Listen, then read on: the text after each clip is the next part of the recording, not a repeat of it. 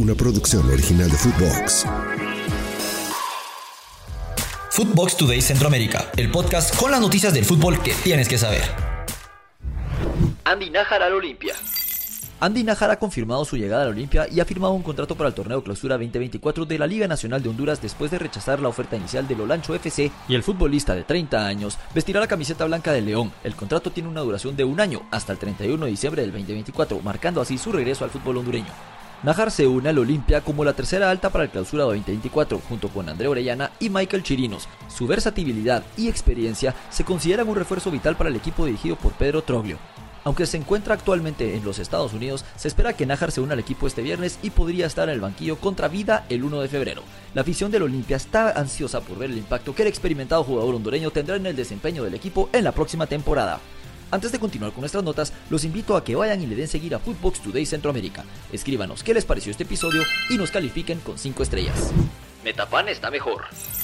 El entrenador de Alianza, Jorge Rodríguez, compartió sus pensamientos sobre el significado de enfrentar a su antiguo equipo, Isidro Metapán. El equipo de Alianza se prepara para el partido de la jornada 3 del torneo Clausura 2024 contra Metapán. Rodríguez, quien anteriormente dirigió a Metapán, se muestra enfocado en seguir con la racha de victorias después de vencer al Águila, el actual campeón nacional. Aunque reconoce la base de Metapán por su experiencia previa, el entrenador no cree que haya una ventaja clara al conocer al plantel. Asegura que esperan aprovechar algunas debilidades que observaron en el juego anterior de Metapán para lograr la victoria.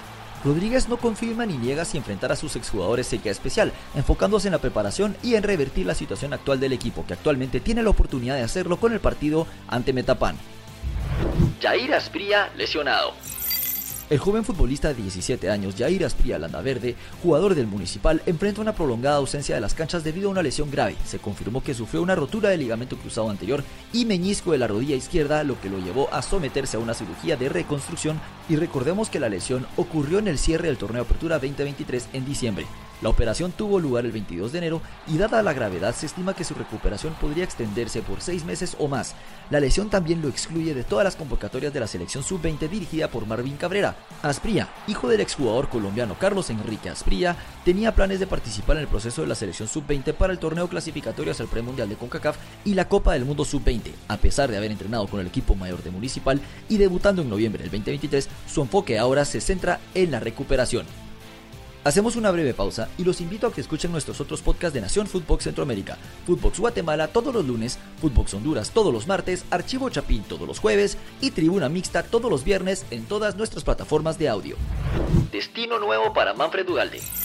Manfred Ugalde, el delantero costarricense que ha destacado en la temporada actual con el Twente en los Países Bajos, podría estar cerca de dejar el club según la información de Fabrizio Romano. A pesar de que el Twente, liderado por Ugalde, ha logrado una destacada posición en la Eredivisie, está cerca de clasificar para la Liga de Campeones. Se informa que el Spartak de Moscú ha enviado una oferta formal por el jugador. Las negociaciones están en etapas avanzadas y se espera que Ugalde se una al Spartak. Es relevante destacar que los clubes rusos están excluidos de todas las competiciones de la UEFA debido al conflicto con Ucrania desde el 2022.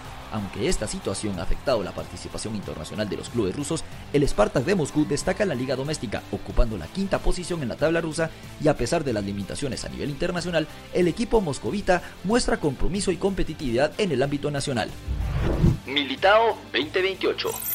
El Real Madrid anunció la prolongación del contrato de Eder Militao hasta el 2028 como parte de su serie de renovaciones. El defensor brasileño acordó una extensión de 5 temporadas más, asegurando su permanencia en el club, ya que su contrato originalmente finalizaba en el verano del 2025. Aunque Militao se encuentra actualmente recuperándose de una lesión del ligamento cruzado que lo ha mantenido fuera de juego desde el comienzo de la temporada, el Real Madrid ha decidido asegurar su compromiso a largo plazo, y esta renovación se suma a las extensiones recientes de otros jugadores claves del equipo, incluyendo a Vinicius Jr., Rodrigo, Camavinga y Federico Valverde. Militao, que llegó del Porto en el 2019 al Real Madrid, ha disputado 143 partidos y ha contribuido a la conquista de 8 títulos, incluyendo una Liga de Campeones, un Mundial de Clubes y 2 ligas. Hasta aquí llegamos con la información por hoy. Soy Andy Cruz Batres y volvemos mañana con más aquí en Footbox Today Centroamérica. Footbox Today Centroamérica, una producción original de Footbox.